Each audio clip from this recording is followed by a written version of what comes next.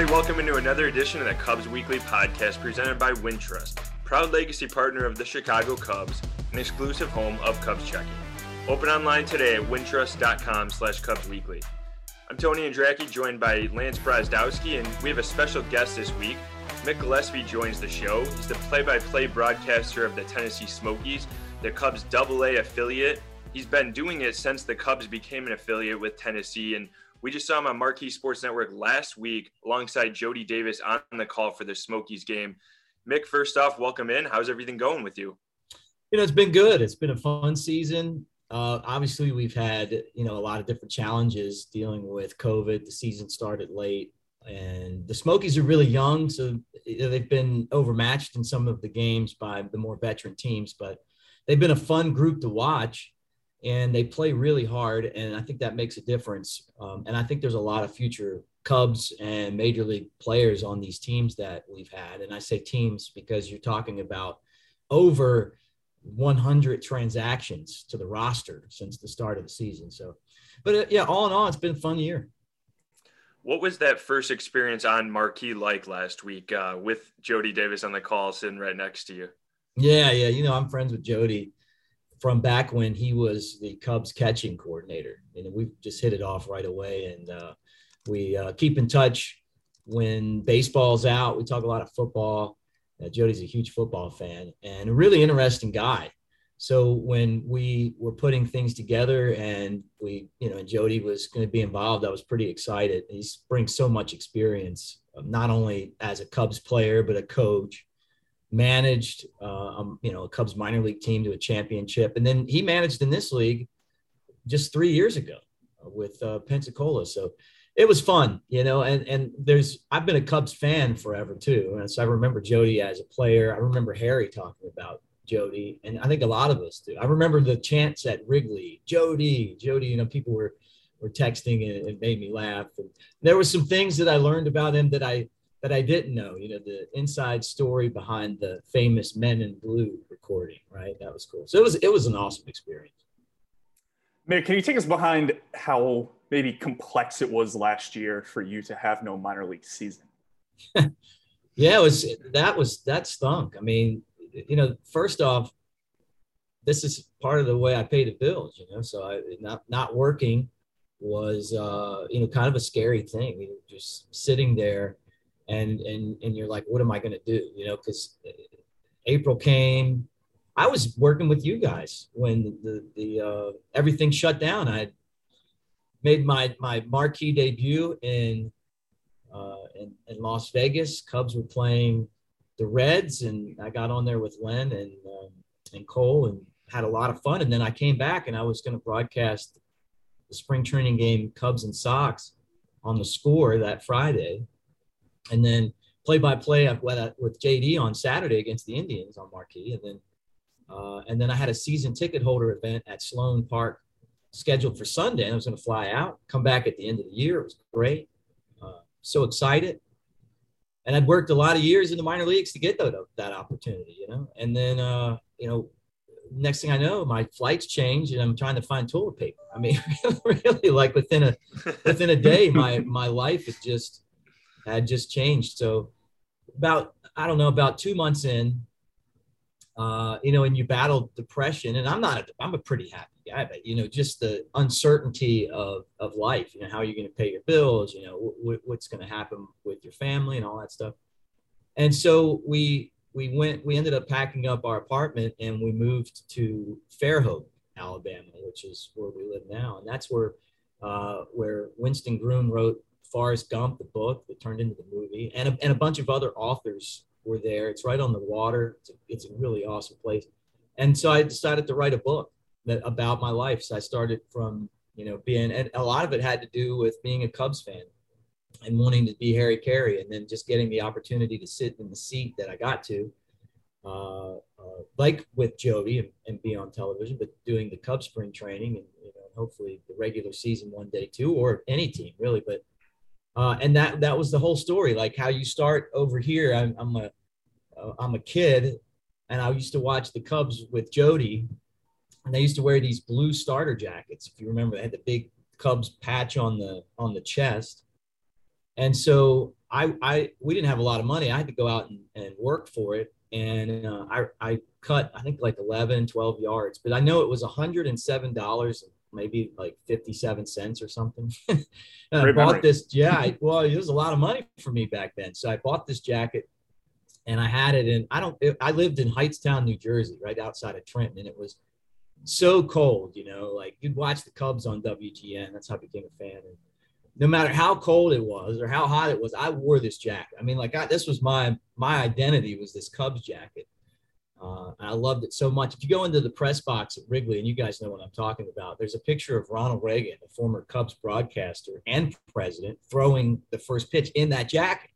So every time I walk by and I see that, I remembered it. And so long story short, my wife wore the jacket to the games in Vegas. I was like, if you come, you got to wear it. It's cool again, which is crazy about fashion, right? I mean, this thing's vintage.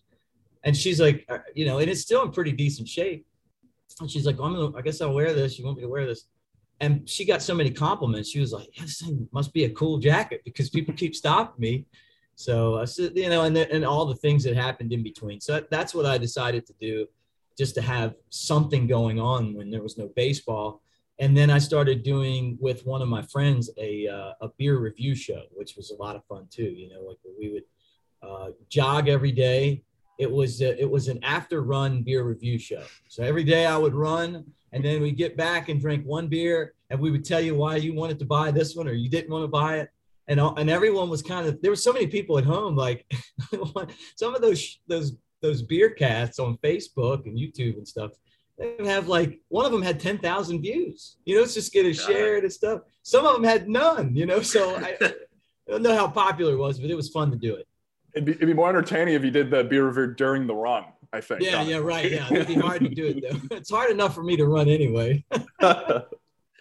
Mick, you were talking to one of my favorite things with the Jody Davis broadcast was hearing about Ryne Sandberg pulling pranks and, you know, lighting cigarettes and people's shoes on fire or whatever else. And right before this podcast, you and I were talking about pranks that you used to even pull on Rhino and some of the things he pulled back on you. This was back when he was coaching, right? Can you give us a little rundown of that and your interactions with Sandberg? Well, first off, I can still clearly remember the day I met Rhino. When, you know, and I walk into the manager's office, and he was, I mean, that was one of my Cubs teams, you know, Rhino, Dunston, Jody Davis, the Hawk, Andre Dawson, you know, like all of those guys, Greg Maddux. I remember when he came up.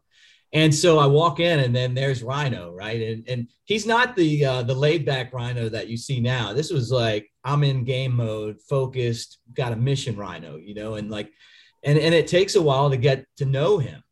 And so I walk in, and, you know, it was kind of a short conversation. He had other things going on. I'm like, oh my gosh, I just met Rhino, you know? So then I'm like, I got to treat him like everybody else, you know? But that first time when I walked in and he turns around, I'm like, oh my gosh, man, there he is. You know, you have to pinch yourself. But at the time, you know, it took me a good month and a half to kind of break the walls down.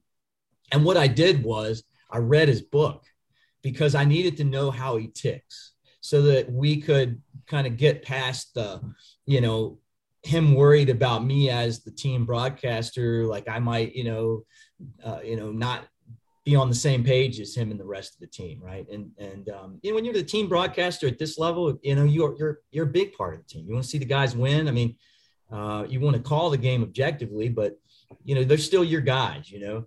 And so I read Rhino's book, and then kind of got to know how, you know, about his life and his career. And that gave me a lot of perspective. And then, you know, over the course of time, I consider Rhino a good friend, and I always admired, and I didn't realize this until he left. And I'm setting up for these stories, Tony, so I'm getting back to this, but I didn't realize how instrumental he was to the success of the organization until he left. I mean, we were in a streak pretty much like we are now with the Smokies. We didn't win a lot, and it was years of not winning. And then, you know, here's Rhino, he shows up and he's going to win. I mean, like he had these list of rules he would have in the clubhouse. They were all hustle rules, and he would pay you out of his pocket. I wasn't allowed to talk about it on the air at the time. And I remember one was if you were a reliever and you came in and the bases were loaded with no outs and you got out of it without allowing a run, it was $100. He'd just give you $100. And the principle of it, one of the other ones, and I think it was 50 maybe, where if you popped up, but you got the second base before the ball was caught, you'd get $50. It was about hustle. It was about teamwork and playing the game the right way. I mean, he was old school in that capacity, and we won. We went from last place in the first half. You split the season in half, or you used to in the minor leagues. And we won the second half, and we made it into the championship series. It was really incredible.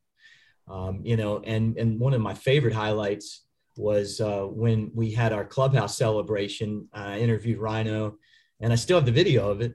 And he poured a beer on my head afterwards, part of, all the stuff going on. I'm like, Rhino just poured a beer on my head. I walked out and said this, and he wasn't mad, so that was cool.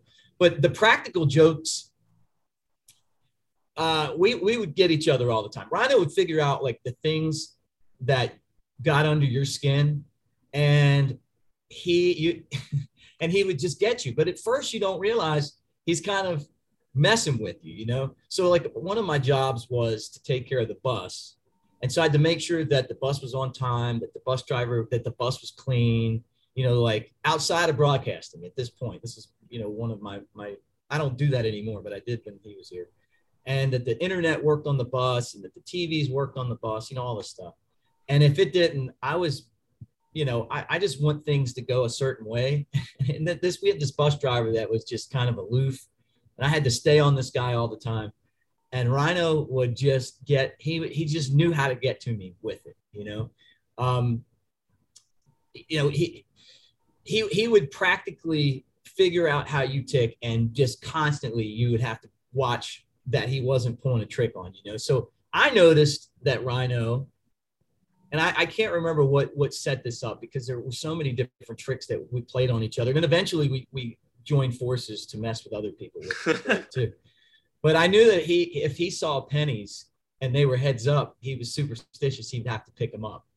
So if he had got me a couple of times pretty good, and I can't remember what it was, but I would figure out where he was going to be, and I would put a trail of pennies so that he would have to pick them all up, heads up, down the line.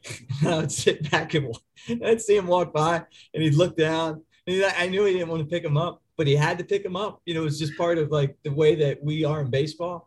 Oh yeah, it was awesome. I'm still reeling from that story. That's amazing. I don't even know if he knows it. That's the funny thing. Like, so you guys, when you have him on your podcast, you gotta ask him, see if he remembers. But yeah, I can't remember if I ever identified it, because part of the practical joke too is when you get away with one, you don't admit that you're the one that did it, which he's the master of that too. Like he's so cerebral, like he just sits back and kind of like gets you. And, sometimes you walk away and it's like, oh man. And you look back and you're like, yeah, he just got me, like awesome guy though. I love seeing him. And when I see him now and he's on the game broadcasts, or if I run into him, at Cubs convention or Chicago or wherever, he's just so like, so chilled out now, like he's been to the big leagues as a manager. He did all that, now he's kind of concentrating on being a grandfather, family guy, and he comes on with you guys and on Marquee and kills it out there. But he's a treasure, man. Like he is such a winner in so many different ways. I'm glad we're gonna have a little bit of a crossover on them, and if we hopefully get him on our next podcast. But I hate to take us off the stories, but maybe we can have a little section at the end for him. But Mick, tell us a little bit about how the season has gone down in Tennessee from a performance standpoint. A little bit of an odd start with everything being pushed because of the COVID pandemic. A little bit odd schedule-wise in terms of seeing 6-game series with teams. What's your reaction to it? What's different, and how's the play been? Yeah, well, I mean, we're just kind of getting through, and teams are dealing with COVID. Everyone's dealing with COVID. People are getting it. If you're vaccinated, we found out from, the experiences here that it's not going to be as bad as if you aren't, and that's just the bottom line, because everybody down here is getting it, and the people that are vaccinated, I'm glad I am. It's not as dangerous for, so thank God for that. But it's been tough, because in a second, everything can change. You know, there's teams in the league, the Smokies, everyone kind of dealing with it right now. But we've gotten to this point. I can tell you from an on-field perspective, the biggest story is obviously Brennan Davis. You know, he has struggled at times here, but he's consistently the best young prospect position player, or one of them in the league. I mean, hands down, he hits for power. He's a good all-around player, and he's got the potential to be a great all-around player. And I think it starts with his ability to think the game through. He's a smart guy. He plays smart baseball. You know, he's in the right position, throws to the right base. You know, he has quality at bats. It just, those are the kind of guys you can put in the major leagues, and they stay there for a long time. He's still got some work to do. I mean, he's got to make a little bit more contact sometimes in spots. He's still learning how to play right field. Maybe, you know, first steps on fly balls could be a little bit better. You know, he's basically taking this game, which could potentially be an all-star type of game in the major league level, and rounding it out. And when you know, people in Chicago are like, hey, let's get him up here. No, let's not get him up there. Let's get him developed so that when he gets up there, he's not just a good player, he's a great player, because he has that kind of potential. And then people see that too. I was reading, what was it? Baseball Pipeline or whatever it is, the ranking service. They moved him from 47th best prospect all over in baseball to 14th. So you started to get into that area where Javi Baez and Chris Bryant and Kyle Schwarber were, which I saw all of those guys too. He's got a different kind of game than compared to those guys. They came down here and it was just like, they just ripped this league up, but he's more consistent. Like, he's a very consistently good player, and he excels. He excels just differently than those guys, but he definitely excels. So he's been a big story, and it's been fun watching him. And when he's gotten hot, you know, he just makes really loud, solid contact. The second story to me on a positive side is the bullpen guys. You know, I mean, like, you're going to see so many of these guys get to the big leagues. This is the best bullpen we've ever had since I've been here. I've been here since the Cubs have been the affiliate Tennessee. And, you know, let's take a look at Ben Leaper's stats, you know, what is it? Eduardo Rodriguez, right? Did I get that right? Yeah. He was here at the beginning of the season. I mean, he's in the big leagues now, and there's going to be a lot more of those guys. You know, Manuel Rodriguez, right? Yeah. There you go. Sinker baller. It's been a while since we saw him, but, there was a time where I'm looking at this bullpen and I'm like, man, I mean, like, if the Smokies had better starting pitching at the time, then I think they would have been really, really hard to beat. The problem was when the team had this great bullpen, the starters were awful. And the funny thing is that those guys have kind of developed, and so they've gotten a lot more consistent. And then the bullpen has seen guys go up to AAA and you know, even to the big leagues. And now the starting's good and the bullpen's kind of, you know, not as good anymore, or developing. But the Cubs have a lot of relievers coming, very solid strike throwers with good stuff. And so, you know, that's been the second story to me. The other thing overall is just how young this team is. At the beginning of the year, we knew, because there wasn't a season in 2020, organizations were going to have to make a decision. You know, what happens to the guys who would have been here but didn't have that 2020 season? For a lot of them here would be, you know, high A, the high A experience. And what happens to the guys that were supposed to be here last year? And, you know, what do you do? And so some organizations went, you know, hey, look, we're going to have a veteran team. We're just going to put everybody back to where they were, and just, you know, they're just a year older or whatever, sometimes 2 years older. And the Cubs were, you know, more aggressive, and they sent a lot of the young players here that, you know, like a Chase Strumpf and Brennan Davis, that didn't get that high A experience. And they challenged them here in Double-A. Christopher Morel's another one. And so, you know, the win-loss record reflects that. I mean, they've, you know, overall, I mean, just up and down the roster. But I think it was the right move to make, because as the season's gone on, those guys are getting better and better. And so if you're trying to develop players to get to the major leagues, you know, like Chase Strumpf, he was just scuffling. I mean, batting under 200, and then all of a sudden over the last like month, he's just, killing it, So that's a great example of why you make that decision. And he's been excellent defensively every single day. Even when his bat was just not that good. I mean, really bad, honestly, when you're batting under 200. But I think that shows his character too, that when you're not hitting, he doesn't take it into the field. He's still, let's say a gold glover, but I mean, in this league, he's about as good defensively as you're going to get. So I think that really shows kind of who he is. And then, as the bats come around now, you add that hitting in there and the power and everything else. And, maybe he's a guy that gets to the big league sometime soon. And that's what you hope for. But the season's been great. I got to give a compliment to the manager, Mark Johnson, because he's had to deal with a lot of that stuff, the COVID and a lot of injuries this year. And every team's dealt with that. And maybe that's part of the season every year. But we've had a lot of those. Bell Amaya was here at the beginning of the year, and he's gone. And Nelson Maldonado's gone. He's second in the league in batting. Pretty good player, can hit, and he'll hit anywhere. But they, to have those guys with a record that's been consistently under, 10 games under 500, go out and play hard every day. And that's been their identity. At the beginning of the year, they just kept losing all the time. And I described them as like an Irish boxer. Like they get knocked down and then get back up. And you're like, stay down. And they're like, why not stand down? And they go out swinging. Last night's game, they got clobbered. They're very thin with the roster right now. And in the ninth inning, we got one of the position players pitched at the bottom of the eighth here in Chattanooga. And then they come out slugging and score 3 runs in the ninth, And I just think that part of the development is important, because when the Cubs won the World Series, one of the things that made that team so great is that they never gave up.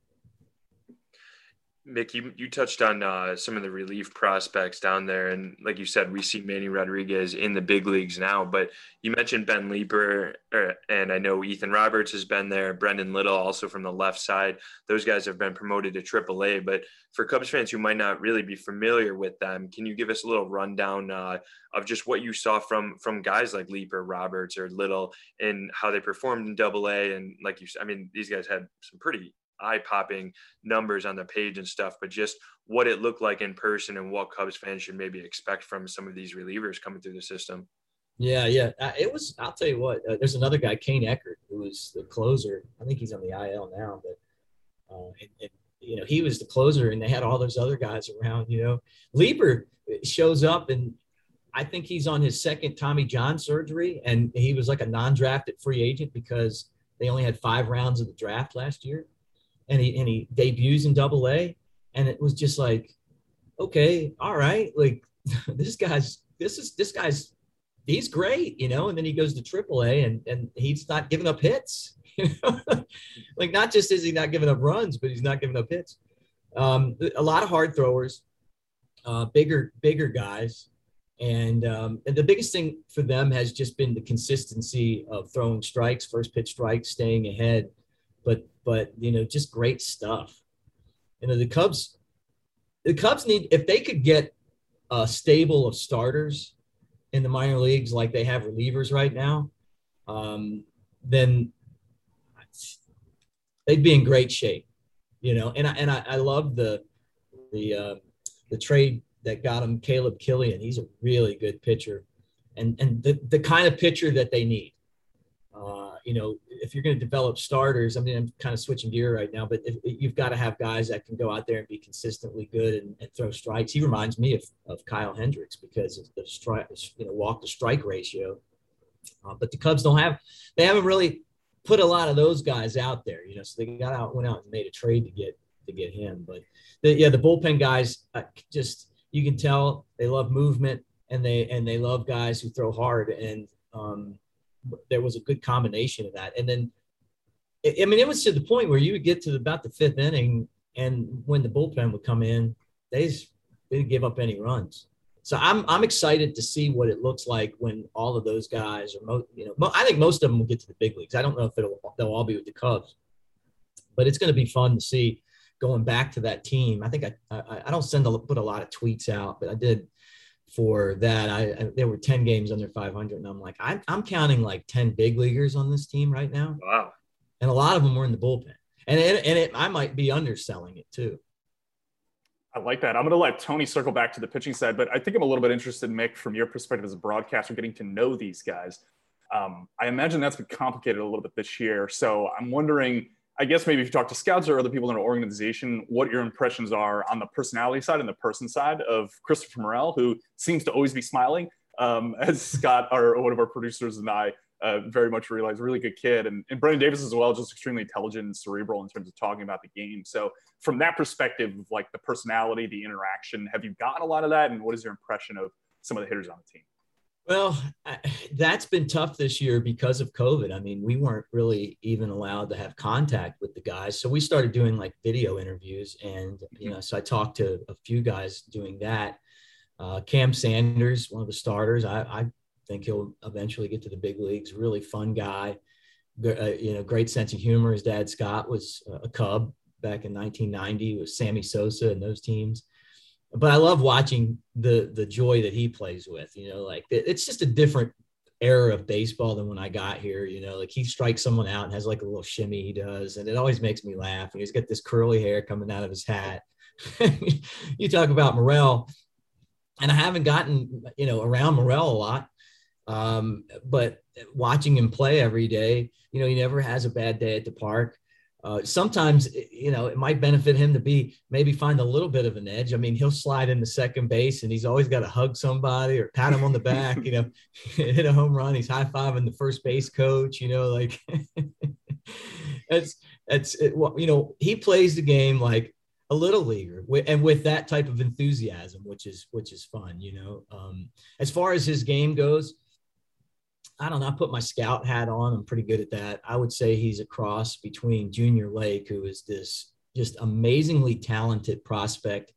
But, the mental part of the game was a challenge for Lake at times, and eventually it ended up costing him what could have been a career because the talent was off the charts. He was could have been a 5-tool guy,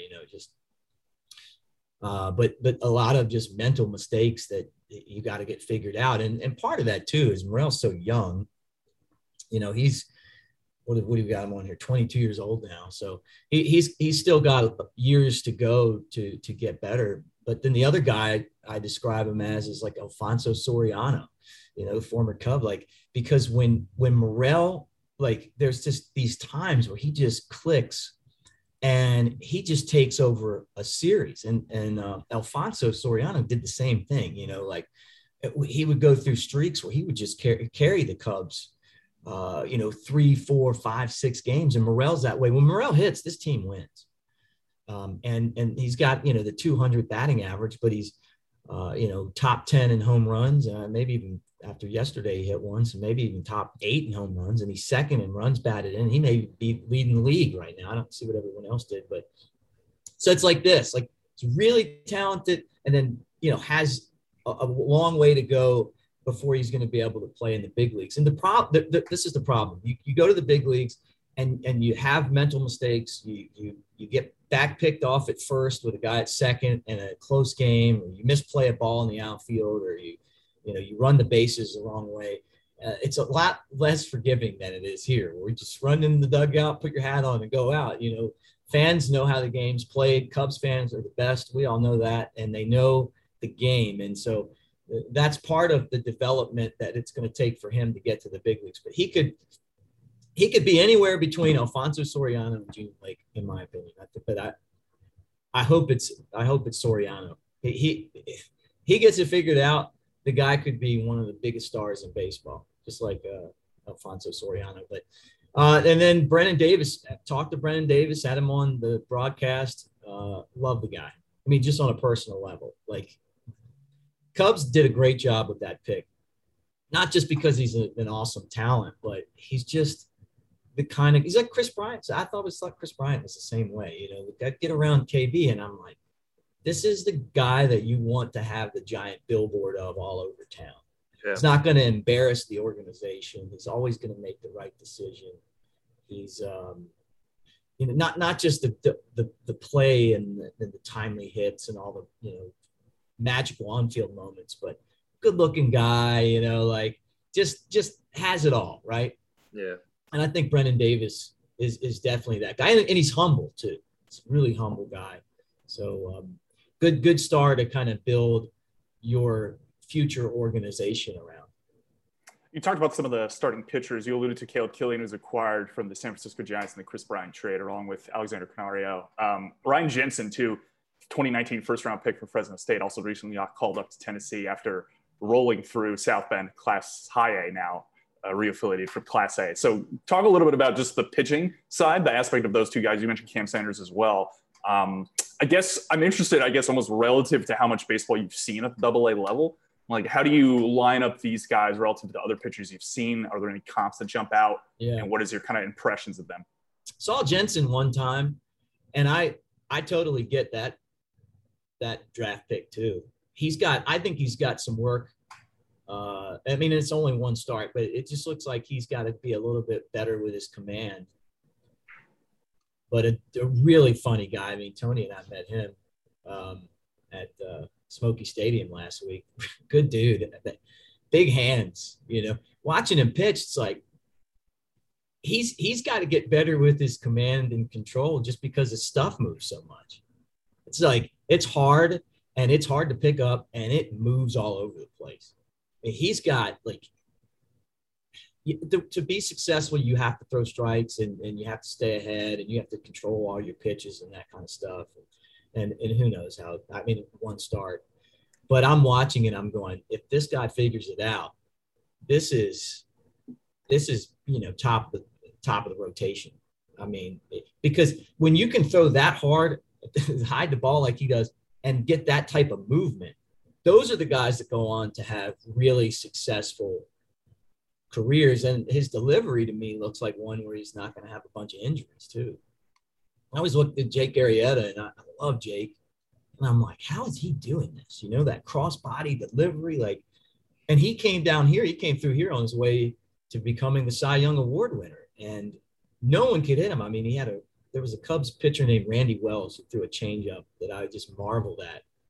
And Arrieta threw that with 96 and a snap on top of it. So, all right, I don't know this delivery that he's got. I don't know how long this is going to last, but it looks like he's going to get hurt, and he really hasn't that much, I don't think.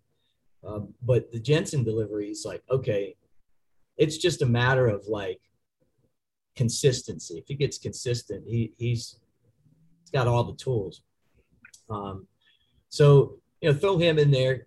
Killian, I said before, he reminds me of Kyle Hendricks. He throws a little harder than Kyle, but he throws strikes. I mean, the strike, we got Kyle Hendricks in that trade, and they're trying to figure out, okay, if this guy throws 88, 89, 90, get up to 91, is this going to play in the big leagues? And then about 3 starts in, I'm like, this guy's going to get outs everywhere. And you can ask him if you have him on the podcast. I saw him at Starbucks one day, and I'm like, you're going to be in the big leagues soon. He's there looking at me like I'm crazy. I'm like, no, man. I mean, that's what you're doing right now. The late movement he would have on pitches, the way that he could jam right-handers, and his intelligence, the way that Kyle reads scouting reports. Everybody knows it now, but no one knew it back then, and I'm watching him. Him attacking guys, and 88's old school, I'm just going to get outs, pitch to contact. If I need to strike you out, I will. And I look at Killian the same way. The strikeout to walk ratio for Hendricks was 100 strikeouts to 10 walks, or something crazy. And then Killian's the same way. And so he's still getting his feet under him here, getting used to the league. But the consistency that he has in that capacity, I think, is going to pay off for him in the long run. So that was a good pickup. And those are the kind of pitchers that the Cubs need. We got Javier Assad's one of the starters. Potential to get to the big leagues there. He's looked really good at times. I always look for guys that can roll off consecutive outs. Are you the guy that gets the first 2 outs and then you walk the third guy and then you give up like a, base hit, and then you get out of the inning, and, or are you the guy that gets the 2 outs and then you just buckle down and get the third guy? You're aggressive, no one's on base, you're busting them in, like, and then those guys are like, okay, we just sat down 9 in a row, 10 in a row. I don't know, like the mathematics behind it. I'm sure there's some kind of data chart that, that the stats people will tell you, like, well, what I'm saying is with my eyes, seeing, thousands of games, those are the guys that get to the big leagues and do well. The guys that just get continuous outs. And so, I've seen Assad do that a little bit this year. Jensen's been good. Cam Sanders has kind of had streaks like that. There's really not been any standout super starter, though. Like when you look at that bullpen and you're like, okay, yeah, this guy, you could put him in there, right? You could go hit 5 or 6 of those guys. And someone in the Cubs player development, it probably knows I'm exactly right. You could have put him in the big leagues this year. You could have just been like, hey, Ben Leeper could be in Chicago right now. I don't think they miss a beat, Kane Eckert, same way. I don't know if they might pitch the 7th or the 6th or something, but they're going to come in there and get outs because they throw strikes and they have good stuff. The Cubs got to get to the point where they have a starting rotation that's like that too. And that's hard to find because look, the hardest thing to get in baseball is starting pitching. Yeah. And Mick, you mentioned like Kyle Hendricks was just so under the radar as he was coming up through the Cubs system. And you touched on a couple of guys like Cam Sanders and Assad, who are definitely under the radar, I think, for Cubs fans in general. But who are some of the other guys you think that are maybe flying under the radar that you've seen in Tennessee this year that fans should be aware of that might, come to Chicago or the big league someday just based off of what you've seen from them? We had a guy, Darius Hill, and unfortunately he's on the IL right now. This guy, you talk about coming out of nowhere. He might be the most valuable player on the team. And he's been out for, I want to say like at least a month now, but just a, really good outfielder, a smart player. I see him, he's a left-hander. I see him turn around a 100-mile-per-hour pitch from Nick Lodolo. And if, unfortunately for the Cubs, they're going to have to contend with Hunter Green and Nick Lodolo that the Reds have. The Reds have just 2 superstar pitchers coming up. But you get an idea of how a guy plays when you're facing that, right? And, Hill's all-around game, really fun to watch. He's got a chance. I think he's a tough guy, and I think he kind of struggled a little bit before he went on the IL trying to play hurt. But I like him a lot. There's another guy, Nelson Maldonado. Kind of reminded me of Davey Johnson. Davey Martinez, former Cub, because he can just hit and there's no position for him. Davey was one of my favorite Cubs. I remember looking at his baseball card. He always had like a 300 average, and then like it's just trying to find that spot in the field for him, where he'd be an everyday player, but there's not a better hitter. And Maldonado to me is that guy. Like he's got to find that place where he can play it without the DH every single day. But he just hits. Every day you come to the park, it doesn't matter who's throwing, what side, where, you put him in the lineup, and it's just he's a hitting machine. He played at Florida. He was on some of those great Gator teams there. So he was drafted by the Cubs. He'd already been in Omaha under those pressure-packed games and succeeded there. So I think he's a guy that could be someone that comes out of nowhere. I like the makeup of the organization because there are a lot of players on this team that I look at and say, if you do this or you figure this out, you could contribute. Like a Cam Sanders, going back to someone that I look at and go, it's not that far away. It's not there yet, but it's not that far away. But it comes down to how is someone going to make the adjustment? And then how hard are those guys working when the game's not going on to get better? How much video are they watching? What are they doing to get better at their secondary pitches? For Morel, it's like he could be a absolute bona fide superstar. How hard is it going to be for him to, to play a smarter game of baseball, to learn kind of the game within the game. Like Brennan Davis plays like a master chess player, like you just watch the way that he approaches everything. And it's like Chris Bryant was that way. And I think part of it is that we're, kind of where you grow up too. I watch Brennan Davis and I'm betting, like, I could see him playing on travel teams and, when he's not playing basketball, like, being on the baseball field and just kind of figuring out, as a young guy, like how to do certain things and where to throw the ball and, when to steal and when not to steal, there's so many intricacies. I remember talking to Bobby Dernier one time and he was telling me about, Pete Rose and, being on base and setting up Pete for it at bat, right? When he was with the Phillies, like, okay, like I'm at first and Pete's batting left-handed, what am I doing to help him? Now I want to steal, I'm a base stealer, but am I stealing on the first pitch or am I stealing with 2 strikes? Am I taking the hole away from him at first?